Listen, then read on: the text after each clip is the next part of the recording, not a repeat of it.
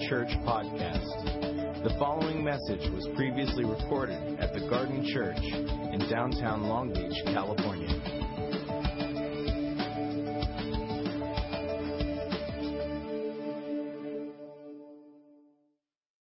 Watched him struggle to receive breath for a few days, and I watched him turn blue as a 7-week-old kid.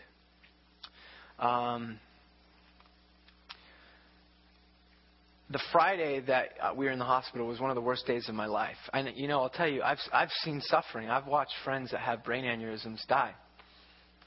I've watched my wife suffer through a heart condition that was eventually healed through surgery. I've seen loved ones die of cancer. I've suffered through anxiety. Hey, Mike, how you doing? You doing laps? You still doing laps? Yeah. Well, can you grab a seat for me? It'd be less distracting for me. Thanks, man. I've seen, I personally was last year checked out for colon cancer because I was bleeding in places you shouldn't bleed as a 27, 28-year-old because of anxiety. I've seen that type of suffering, but nothing compared to what I had to endure, my wife and I had to endure as we witnessed our little one struggle. And that Friday, the worst day of my life, I was anxious to get out of the hospital so that I could preach a sermon. I wanted to preach what Bill got to preach last week. Instead, we did testimonies, which I heard was amazing. And I realized there's a problem. That I was tied to this ministry in a way that I shouldn't be tied. And so through being pulled literally apart and learning to see what really matters over the last couple of weeks, it has been a very intense time for my wife and I. My son is doing much better. He's healed, which is amazing. But it didn't. It changed me. And rather than doing what I've done in the past, as I've developed, is when pain comes, I just keep running. Like so many of us, something happens and we just got to go back to normal. But the reality is when suffering comes in, when trauma happens, you shouldn't go back to normal. You shouldn't jump back in. You should be changed. For the worst or for the better. And I remember praying. I remember praying what felt like faint whispers, drowned out by the rhythmic, haunting sounds of heart rate monitors and breathing machines. To a God that I doubted, that I didn't see, that I was questioning everything in my life, calling and all that. In an instant, because my life was shattered as I watched a tiny little bundle of love suffer through sickness.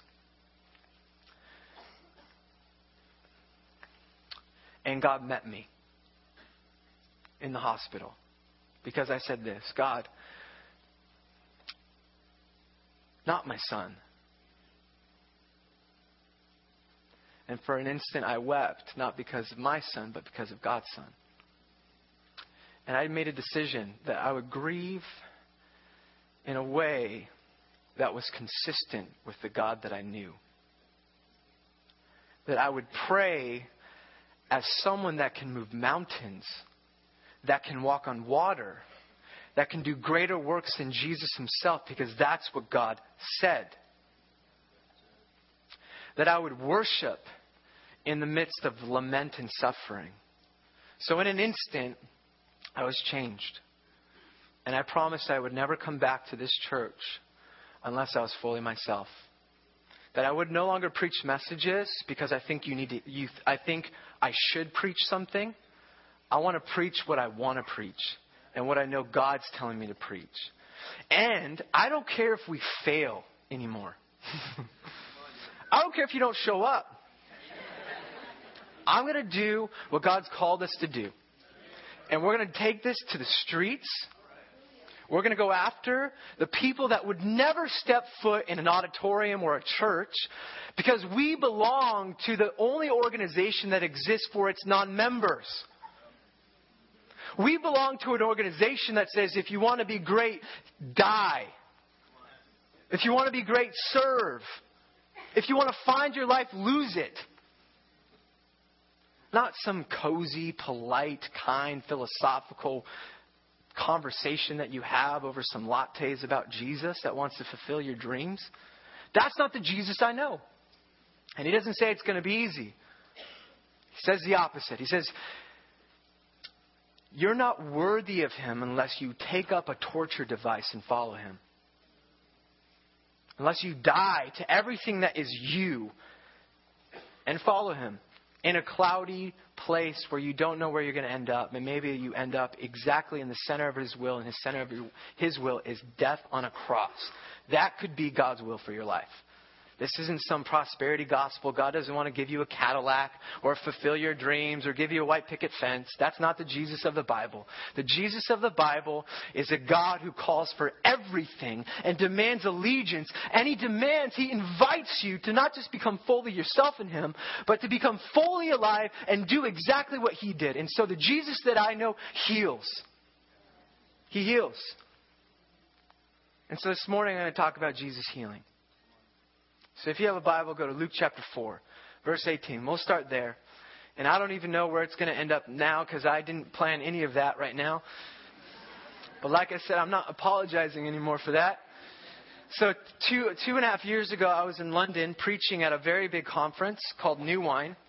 And this is a conference that goes over 3 weeks, and each week they have about 10,000 people that show up to go outside of London to just be refreshed, worship, and hear teaching. And I got to speak 5 different sermons. And I preached to the large crowd in the morning, a crowd of about 3,000. Excuse me. It was a second venue for the young people, and there I was preaching on the kingdom of God. And I was preaching on God's activity for his people today.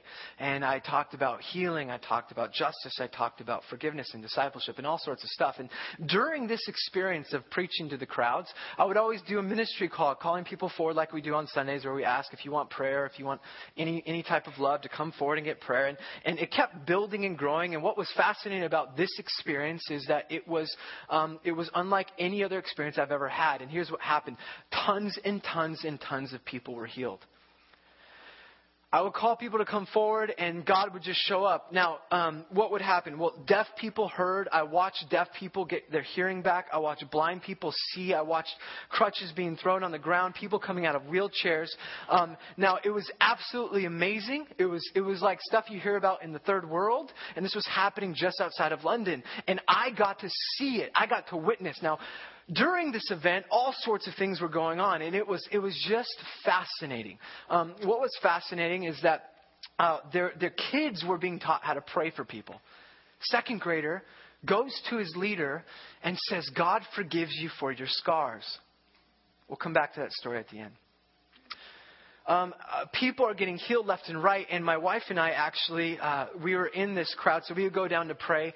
And my experience with preaching was amazing because I got to see all this stuff happen. But when I prayed for people, nothing would happen. In fact, it was ironic because there I was, the first person I prayed for after this great message comes forward, and I'm all in myself, and I'm going to pray for you. I have a word, I think, I say it. He's like, "Nope, that's not me." Okay, frustrated by that. I'm like, "Why don't you hold your hands out, close your eyes, and wait?" He's like this, and I'm just like, I say another thing about him being, needing some type of financial help. He's like, "Nope, I'm a doctor. I'm doing really well financially." Okay.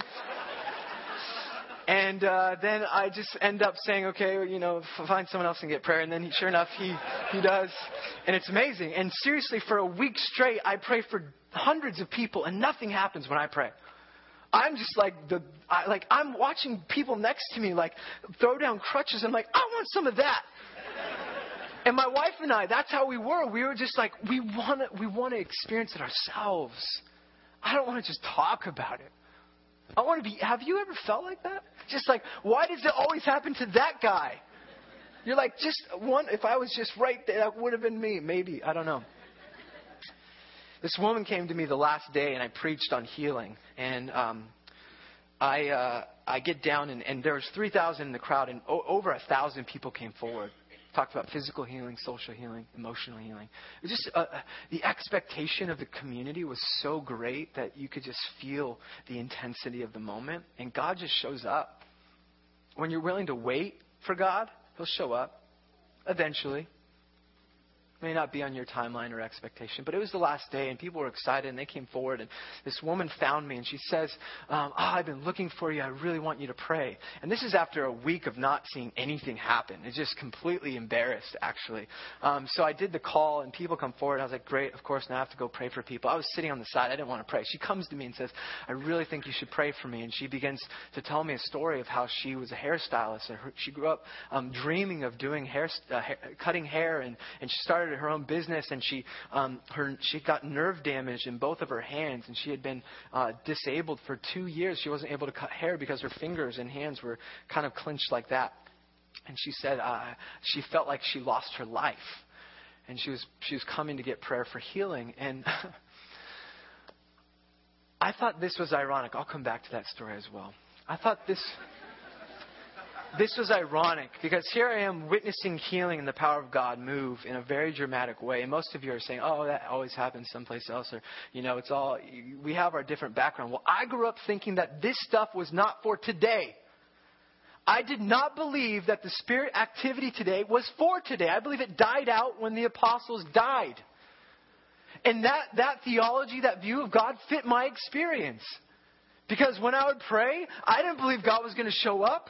And I would always end my prayer for sick people when I did pray back then for sick people, if I ever did. Oh, if it's your will, God. Lord, let your will be done. Almost like reassurance for my lack of faith and the fact that God's not going to do anything. Because my theology fit my experience. But then I encountered the Holy Spirit. And let me just not even be political for a moment. I was baptized in the Holy Spirit. I was already a believer. I've been a believer most of my life. I was at Vanguard University, a crazy charismatic school. I didn't even know it was charismatic when I went there. I used to debate the spiritual activity, and it was a Pentecostal school. Irony, right? So I eventually believed that this stuff is for today, but my experience wasn't met with that. But eventually, I encountered the Holy Spirit in London. I've told this story, and eventually that's what led me to plant this church. And but I was filled with the Holy Spirit in a way that it was electrifying. It was terrifying. It was awesome. It was experiential. You have to taste and see. Do you know what I'm talking about? It's like, let me describe a Sigur Rós song to you. And if you've never heard of Sigur Rós, you're going to be like, if I started to describe it, it's like thematic. It's like, like a drum and like, just a man, like gibberish. And you saw the fun. You guys got it? You saw fun. Sing it with me. Some of you get it because you've experienced it. Just like the kingdom and the Holy Spirit and God. So, the irony is I didn't believe in this stuff, but then eventually I did believe in this stuff, and Jesus heals, and I've seen God in our church heal addiction, anxiety, people that were on medication, no longer on medication, people that were told by doctors they cannot physically get pregnant, that were doing in vitro procedures, healed, and now have kids. I've seen miracles time and time again. I've got to witness people getting prayer that I was a part of and stuff happening. And I've come to discover that Jesus heals. And that the primary ministry of Jesus is one of healing. 20% of Luke's gospel are stories about healing and encounters of Jesus liberating. 20%. Do you find it ironic that the doctor uses 1 out of 5 stories to talk about God's healing power in the first century? There are 3 different words in Luke's gospel for healing. One that has to do with the doctors curing illness. Another that has to do with cured diseases and illness. And then the third word is sozo. And it's the same word for salvation or saves. Healing and saves go hand in hand. Because the Jewish perspective of salvation is far more holistic than what we've made it in our Western context. Jesus does come to save us from ourselves, but not to take us someplace else, to heal and mend the broken world in our lives that we're in. So healing is a significant deal, and I believe that the primary way that God's kingdom manifests its presence is through healing. So that's been my experience. Let's talk about this. I just want to say we are all called to participate in the healing ministry of Jesus Christ. If you are a follower of Jesus, you are called to participate in the healing ministry of Jesus Christ. Go to Luke chapter 4. You've been there. I haven't. Last week, Bill got to preach the message I was so wanting to preach, but I'm not going to get to preach it. But he says this in Luke's Gospel, chapter 4, verse 18. This is the mission statement of Jesus, the Nazareth Manifesto. This is what will frame the entire book of Luke and Acts. If you don't get this, then you won't get the rest of the book. So pay attention to what Jesus says about his ministry. The Spirit of the Lord is on me because he has anointed me to proclaim good news to the poor. He has sent me to proclaim freedom for the prisoners and recovery of sight for the blind, to set the oppressed free, to proclaim the year of the Lord's favor. He rolled up the scroll, gave it back to the attendant, and sat down. Everyone's looking at him. Verse 21, and he said, today the scripture is fulfilled in your hearing. Jesus says that the thing God promised he would do in the Old Testament is fulfilled in my presence. What's the good news? Jesus' presence. The good news of Jesus, the effects of it are he's going to proclaim good news for the poor. Now, check this out. 90% of those living in Jewish Palestine in the first century are poor. 90%. So this news is for everyone. We talked about this a couple of weeks ago about the word gospel. He proclaims freedom for the prisoners, recovery of sight for the blind, the oppressed go free, and to announce the year of the Lord's favor. So Jesus says, this is Luke's way of describing the kingdom of God. And we know that this is the primary message of Jesus, that God's way of life is at your fingertips. And that's good news because God's in charge. God's in charge. Imagine what it would look like if God was in charge of your life. Those of us that are suffering with broken relationships, what would it look like if God was in charge? If God could empower you to release that addiction and allow that addiction to no longer define yourself or your relationship or do the damage that it's done. Do you know what I'm talking about? Imagine if God was in charge of your life or society for that matter. We wouldn't need safe families because there would be no need. That's what he's talking about. The thing that God said he would do in the Old Testament, Jesus goes and does. Now, they weren't expecting it to happen the way it happened, okay? So this is why Jesus is crucified, because they don't meet his expectations. They don't see it coming this way. They wanted a political Messiah that would come and bring an army and defeat the enemy of Rome. And they were expecting the cosmos to be changed. If you ask an Orthodox Jew today, why don't they believe in Jesus as the Messiah? They'll say, well, there's suffering in the world. People are starving. There are wars happening. Because they take an interpretation of the Old Testament that the Jews in the first century took. And here's what I'm talking about. And I don't have a projector for this, but imagine that this is a timeline, the stage. And the Jews had a concept of time, that there was this time called the present age. And this was the time of Jesus, that the present age was everything that you experienced, the suffering, the pain, and all that stuff. But there was promise in the Old Testament that one day God would come and do something called the Day of the Lord, where God would come into human history and change this present age into a whole new era and age. And that's called the age to come. And that's when God would be in charge. That's when there would be healing. That's when there would be justice. That's when there would be forgiveness of sins and new life. And it would happen all at once and for all. And so they were expecting that to happen. But what Jesus does is right in the middle of this present age, he comes and brings the age to come to now. And everything that they were expecting begins to happen, but just in a different way. It's as if it's the dead of winter, freezing cold temperatures are happening, and Jesus brings summer and a heat wave. And people are living in the winter, but he's saying, hey, come live as though it's summer. That's what it means to live in what theologians call the now and not yet reality, that the kingdom has broken in and we experience in pockets of forgiveness and healing and justice all the time. And we're invited to practice this stuff, but we don't feel it fully. So we can pray on our knees in the hospital for our sick loved ones, hoping that God would break in, because he wasn't. Are you with me? That's some heavy theology in 2 minutes. That was pretty decent, I think. So that's the tension that we live in. So Jesus goes, he preaches this message. People are expecting, and this is what happens. Let's go to chapter 4, verse 31. So now Jesus begins his ministry. He proclaims this is what he's going to do, and now he goes on to do his ministry. And the first thing we encounter in verse 31, then he went down to Capernaum, a town in Galilee, on the Sabbath, and taught the people. They were amazed at his teaching because his words had authority. In the synagogue, there was a man possessed by a demon, an impure spirit. He cried out at the top of his voice, "Go away! What do you want with us, Jesus of Nazareth? Have you come to destroy us? I know who you are, the Holy One of God." Jesus says in Greek, "Shut up." Jesus said sternly, "Come out of him." Then the demons threw the man down before them all and came out without injuring him. And all the people were amazed and said to each other, "What words these are! With authority and power he gives orders to impure spirits and they come out." So Jesus begins this kingdom ministry and he's immediately opposed by the alternate kingdom. He's opposed by demonic forces. And brothers and sisters, we live in a spiritual world. Everything is spiritual, and there are demonic forces. There are powers and principalities of injustice working against the kingdom of God. There are beings working against God himself. We live in a Western society where our worldview does not allow us to believe that. Rationalism, secularism, materialism, self-reliance has disabled us from seeing this reality. Instead, we go about our cozy way thinking that none of that exists, but it does exist. And when Jesus is casting out demons, he's healing.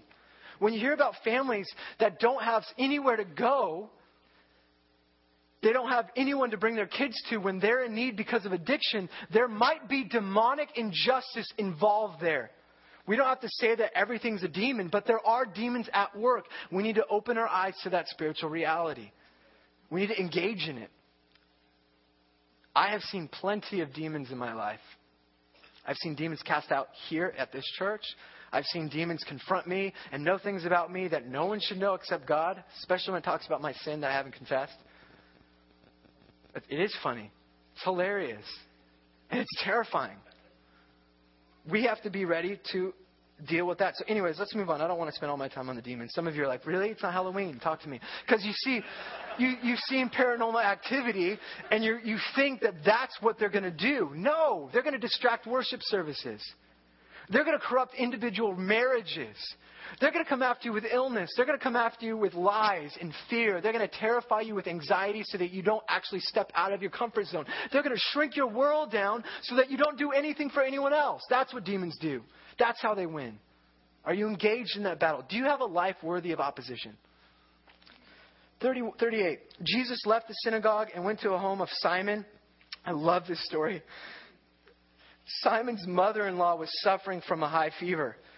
And they asked Jesus to help her. Could you imagine the nagging mother-in-law that lived with you? I only know one type of mother-in-law. It's nagging. She doesn't podcast, so it's totally fine. I can say whatever. I'm just kidding. You guys are like, whoa, shit, no. Just like they're living in a tiny house. Now, here's what's interesting about this. In Capernaum, some of you are mother-in-laws, and you're so mad you just walked out. That's fine. It's cool. I'm just kidding. You're really leaving. Okay, that's cool. I have to be true to my word. I don't care. Don't leave for that. Jesus, what's fascinating is I've been to Capernaum. And if you go to Israel and tour Galilee in Israel or Jerusalem, there are sites that have grades like C, B, and AA being the actual spot. And I've been to the actual synagogue where Jesus casted out that demon and the actual house where Peter must have been doing his ministry out of because it is a grade A site that there's a church over it. And it's a fascinating little town. And what you have is a story of ultimate humanity. The mother-in-law is sick. And so Jesus does this, verse 39. So he bent over her, rebuked the fever, and it left her. The same language that Jesus uses to talk to demons, he uses in this story to rebuke the fever. Apparently, and he doesn't do this on every occasion, but apparently there are some sicknesses that are caused by demons. I want you to stretch your mind for a moment. The same language that Jesus used to rebuke the fever and to cast out demons, he will use to calm a storm. There is a Greek formula for the way, the tense, the approach he has with dealing with these types of things. Do you think that the word of life, the word that spoke the world into existence, would be recognized by demons and sickness and creation? Yes. And so this is what happens. She gets up and waits on them. At sunset, the people, everyone in this little town, brought to Jesus all those who had various kinds of illness. And laying his hands on each of them, he healed them. Moreover, demons came out of many people shouting, "You are the Son of God." But he rebuked them and would not allow them to speak because they knew he was the Messiah. So Jesus heals this entire city. And here's what's fascinating when we talk about healing. Healing in contexts that deal with poverty is far more significant than just an illness being relieved. Okay? When you talk about societies that live in poverty and you talk about physical disability or illness, you're talking about day laborers that work to make food for the day. And when they don't have their hands, if they're crippled, to work with, when they're sick and they can't get up to work, that means that they actually are unemployed and don't make enough for the day. So when we talk about healing a town full of illness, we're talking about social economical implications. We're talking about the word shalom, wholeness, that this community of sick people that live to make everything they have in one day that can't work are being healed. Why did crowds gather around Jesus? Not because he was some great teacher, because he healed them. It will say crowds gathered around him because he would heal them. Healing isn't just about your sickness. You're taking some cold medication. This is about working for your family. This is about having enough food or enough money for rent. The primary ministry of Jesus is one of healing, not marked by just physical healing, but that's part of it, but social healing as well. Are you with me? There are so many stories that we can talk through, and obviously I'm going to skip some. I'll tell you this story too. I was at the hospital. And this is all fresh, so if you don't want to hear hospital stories, I'm sorry. I'm going to be preaching these for a while because something did happen there. I was getting breakfast one morning, and I had been given the long-term stay tag. And what's significant about a long-term stay tag is, well, all the nurses, doctors, and the people that worked in the cafeteria treated you much differently than if you just had the emergency tag on. For those of you that have stayed a while in a hospital, it feels like a hotel, except it's full of sick people. You sleep on a cot. And you have to pay for your food, and you're waited on by nurses in masks and clothes. And so there we were. I was in the cafeteria. I was loading up my plate for my wife and I, and we couldn't have visitors because our son was so sick, and literally nobody could come up. So they were changing their outfits every time they came in and out of the room. But I was down there with my tag, and I didn't sleep for 2 days at that point. And the cafeteria attendant, his name's Ambrosio, he says, "Hey, do you need assistance?" Assistance? What do you mean? He's like, "Do you need assistance for your stay here?" Because I had the tag on it. And I'm like, "I don't know what you're saying." He's like, "Well, there are programs that can help you afford food while you're here. And because it gets expensive while you stay here." And I thought, no, I actually have plenty. I'm not in need. And I asked him, "Do you see a lot of people that come here that need assistance?" And he said, "Yeah, lots." And then it struck me because the doctor, when we went to the ER, told me, "It's okay, you can come back to the ER," because our son was doing better. We went to the ER twice. He says, "Because you have a car, you can come back." Because he deals with people that don't have cars to come back to the ER when they're sick. So I asked Ambrosio, what's it like, working here with seeing people sick that don't have enough? And he said, everything changed for me 10 years ago, before we had the program, when a woman who had 5 kids and one of them was dying, and she was here for a long-term stay, and she couldn't afford food, she would send her other 4 kids under the age of 12 out to beg. And they would come back, collect the money, and share one meal the entire day. Orange County Chalk Hospital. Suffering, illness is far more conflicting and challenging than just the illness itself. It has social implications. Let's read this story, and I'll conclude the best to my ability. Verse 5, chapter 5. We'll talk about discipleship next week. I'm going to be preaching the next few weeks. Verse 12. While Jesus was in one of the towns, a man came along who was covered with leprosy. When he saw Jesus, he fell with his face to the ground and begged him, "Lord, if you are willing, you can make me clean." Jesus reached out his hand and touched the man. "I'm willing," he said, "be clean." And immediately the leprosy left him. Then Jesus ordered him, "Don't tell anyone, but go, show yourself to the priests and offer the sacrifices that Moses commanded for your cleansing, as a testimony to them." Yet the news about him spread all the more, so the crowds of people came to hear him and to be healed of their illness. So we have this story of a leper. And like I said, 20% of Luke's gospel is dealing with this. And I just want you to imagine the implications of this particular story. Luke is very intentional. I've shared about this in the Gospel of Mark, but because more than half of you weren't with us during that series, I'll retell this story of the leper. But leprosy was a horrible condition in the first century. It still is a horrible condition today in underdeveloped parts of the world. Leprosy in the first century was a skin disease that had all sorts of implications. One, it had a bunch of superstition and fear attached to it and associated it. So the Jewish community felt that if you received leprosy, if you were a victim of leprosy, it was because it was your fault. And it was God's divine punishment for your sin. And with that came all sorts of rules, because if you were a leper, you were announced to the community unclean. And in Leviticus 13 and 14, there are all sorts of implications of what that uncleanliness looked like and rules that you had to follow. It was actually interesting because what you would do is you would immediately be forced outside of the community. So you would live outside the walls of the city. You were no longer able to enjoy the fellowship in the temple. You couldn't go to the temple. You couldn't worship God. You were excluded from your family. You were excluded from fellowship around the table. You had to live in isolation. On top of that, in Leviticus, it says that you had to wear rags and grow your hair out and be unkept. You had to literally look and smell disgusting, according to Leviticus, because you were announced unclean, and you were at risk of transferring or infecting other Israelites with your uncleanliness. And so, and in the law, it says that they would go to a temple, to a priest, offer sacrifice, and only a priest in a temple could cure you through the power of God of your uncleanliness. And so that's kind of the story of what we have. We have a man who's been isolated, a man who's lost his occupation, a man who's lost his family, his name, and his reputation. And it was considered a death sentence in the first century. Josephus, the Jewish historian, writes that lepers were in no way differing from corpses.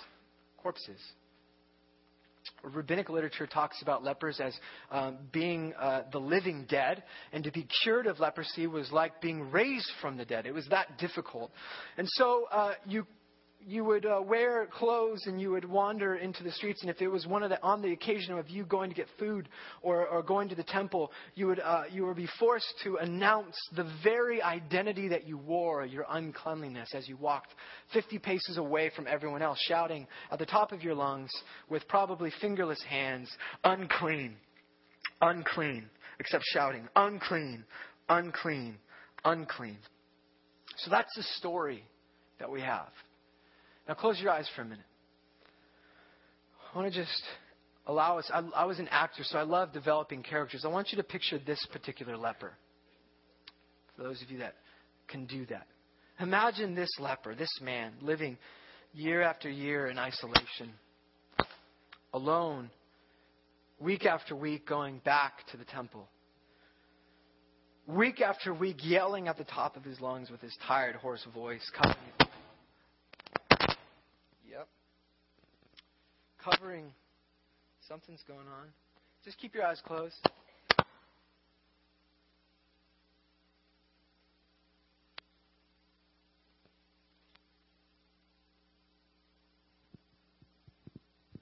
Like I said, there's spiritual warfare out there. Just kidding.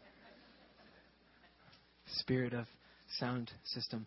Okay, I'll just use this. It's totally fine. So imagine he's covering his mouth with his fingerless hands because leprosy doesn't just take your family, your reputation, your occupation away. It takes your body as well. He announces it, "Unclean, unclean," day after day, week after week, as he avoids the stares of the people judging him as though this condition was his fault, that God did this to him, that unclean was a result of who he was. He had lost his family. He had lost his work. He had lost his little boy. He couldn't hold his wife or kid anymore. Do you see this man? Imagine his desperation that he would be willing to risk being stoned to death for breaking the Mosaic law. He finds a man in Galilee, miles away from the temple, miles away from a priest, a man who isn't a priest. He doesn't announce at the top of his lungs, "Unclean," or announce his condition 50 paces away. Instead, he falls to his knees in desperation and says, "Lord, if you are willing, you can make me clean." Now picture Jesus. Jesus could say the word, and it's done. But he doesn't say it. He reaches out his hand and touches the untouchable. He says, I am willing. Be clean. Clean. The word that will give him back his life. The word that will give him his work back, his family back, his boy, that he could touch his wife's cheeks, that he could kiss his boy's face. The word that would allow him to worship God in the temple and bring the appropriate sacrifice. The word that would bring wholeness. This is what Jesus does. Do you know this Jesus?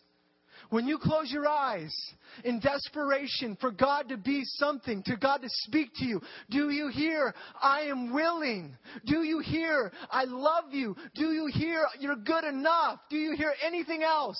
If you hear anything else, it's not Jesus. If you're here and you think he's saying you need to do a better job, or that you need to fix this part of your life, or that if you just worked a little harder, if that's the God you worship, that's not the God of the New Testament. He's a tender God that reaches out his hand when all he has to do is not touch you and just say it, but instead he touches you. Because rather than speaking it, he shows that it's not your uncleanliness that affects him. It's his holiness that infects you. Jesus heals today. He'll go on. Paralyzed man will not just walk away. You can open your eyes. A paralyzed man will not just walk away in healing. He'll walk away with forgiveness of sins. A woman will touch him that's been bleeding for 12 years. And she's been looked at by doctors and nothing can fix her. How many of us have conditions and illnesses that have been diagnosed and we have to live under the identity of those illnesses? And for 12 years, she goes spending her life savings to get healed. And she just wants to touch the cloak, the end of his cloak, at risk of contaminating him once again. And he feels the power of God be released from him. And he says, somebody's touched me. Who touched me? When a crowd is touching him. Healed. And he says to her, your faith has sozo you. Your faith has saved you. Your faith has healed you. He'll say to Zacchaeus, I'm coming to your house today. I'm going to enjoy table fellowship. Now, to the first century Jew, Zacchaeus was like an Al-Qaeda terrorist. He was a conspirator of Rome. He was a swindler. He was no longer allowed to be in the temple. He was no longer allowed to be considered an Israelite. Zacchaeus was a chief tax collector. Jesus says an affirming word like, I'm going to enjoy fellowship with you, which implied forgiveness and restoration, all sorts of things. And his response is simply, I'm going to give back 50% of my income to the poor, and anyone I cheated 4 times, I repay them back. And Jesus' response is, salvation has come to your house today. Sometimes it's a touch. Sometimes it's a word. Sometimes it's an affirming affirmation of someone's identity in God that somebody experiences the healing ministry of Jesus Christ. Brothers and sisters, if you said yes to Jesus, you are all called to the healing ministry of Jesus Christ. To cure sick people. You're called to pray for lepers, to pray for paralyzed, to pray for those that have nowhere else to go other than hospitals and churches. Churches should be a place for the really, really ill people in the world. The garden should be a safe place for addicts, for the corrupt, moral corrupt, for the suffering, for those with chronic illness. This should be a place for them to encounter the living God who heals. But it has been my experience that most of us pray the way I used to pray, believe what I used to believe, and experience a Jesus who's polite and calm and quiet. And discipleship for us is about discussing his little book over a cup of coffee or a latte, not going to the places that need to be touched, healed, mended, repaired, and extended of wholeness. So I want to commit something to you. Let's pray for healing. Let's become practitioners of grace and forgiveness, conduits of God's healing power and wholeness. Let's become the kind of community that will stand in faith for those that don't have faith. I was sitting at New Wine, and this woman says, I feel like my life has been taken from me. I could see the physical disability that she had. She had braces on.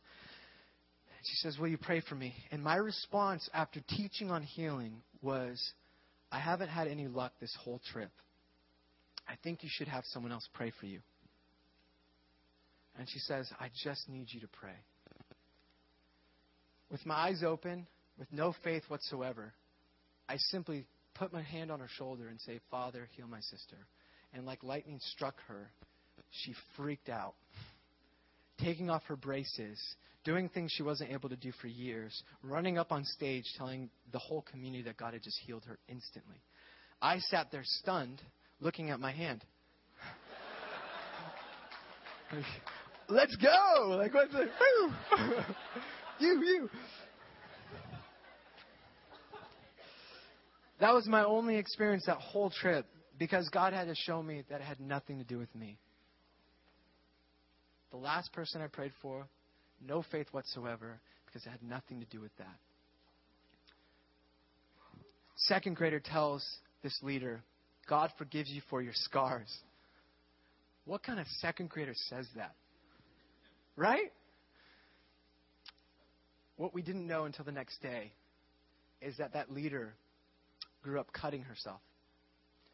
She hated herself and she didn't feel her parents' love. She self-mutilated. And she had massive scars up and down her arms that nobody saw because she covered them up in shame. The next morning, as she wept over that word spoken over her by a second grader, God made those scars disappear. As she washed herself with soap, like dirt coming off her body, the scars of her past were completely wiped away. Because Jesus heals. Do you believe in this Jesus? Can we stand?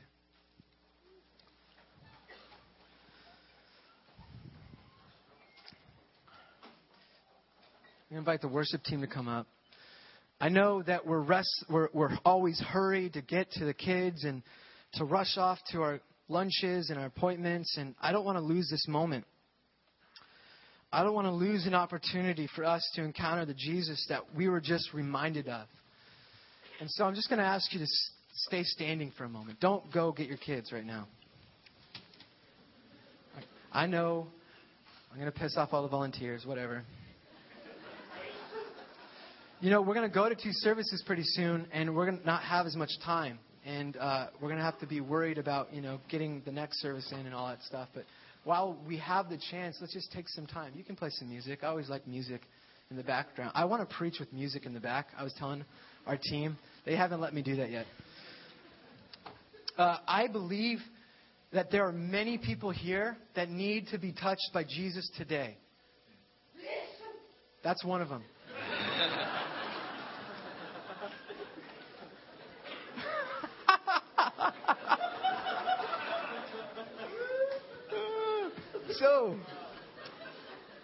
So, should we have a go? If you are here and you are sick, come forward. If you are here and you are carrying the baggage of your past, maybe not physical scars, but you live in the identity of something that's been done to you, that you've done to someone else, come forward. If you are here and your emotions erupt in relationships, if you are here and you're carrying the brokenness of a relationship and you need God's restoration, would you just come forward? We're going to stand right in here. Come all the way forward. There's a lot of us. Do you know that there were 251 million prescriptions given out last year for anxiety medication in the United States? There are only 311 million people in the United States. 251, 311. Do the math. There are so many of us here that are living anxious, under the oppression of fear and terror. We drive in traffic and it overwhelms us. God wants to heal you of that. I stand as a witness to the healing power of Jesus in my own life. I used to hate myself. I almost committed suicide in high school. Jesus has restored that self-image. He's given me a God image. He's healed that. I was last year treated for serious anxiety. I'm not on medication. I no longer suffer with panic attacks. God healed me of anxiety and depression. All I know is this Jesus. And we need to encounter that one. If you just come forward, I know there's more of us. Let's just wait. Close our eyes and wait. We're all going to wait this morning. If you would just hold out your hands. Some of you need spiritual restoration. You've been so far from God. This is the time. There's no better time to respond. Jesus is real. Accept it. Come forward and accept Him. Some of you are so lonely that this is the only place you encounter friendship. God's going to heal you of loneliness. Let's just stand and wait on the Lord for a little bit. And why do we wait? Because it's not about what we're trying to do. It's about what God's trying to do. And sometimes we just need to give Him space. So let's just wait for a few minutes.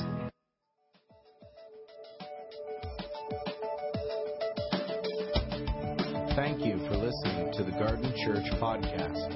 For more information about the Garden Church, visit thegardenlb.org.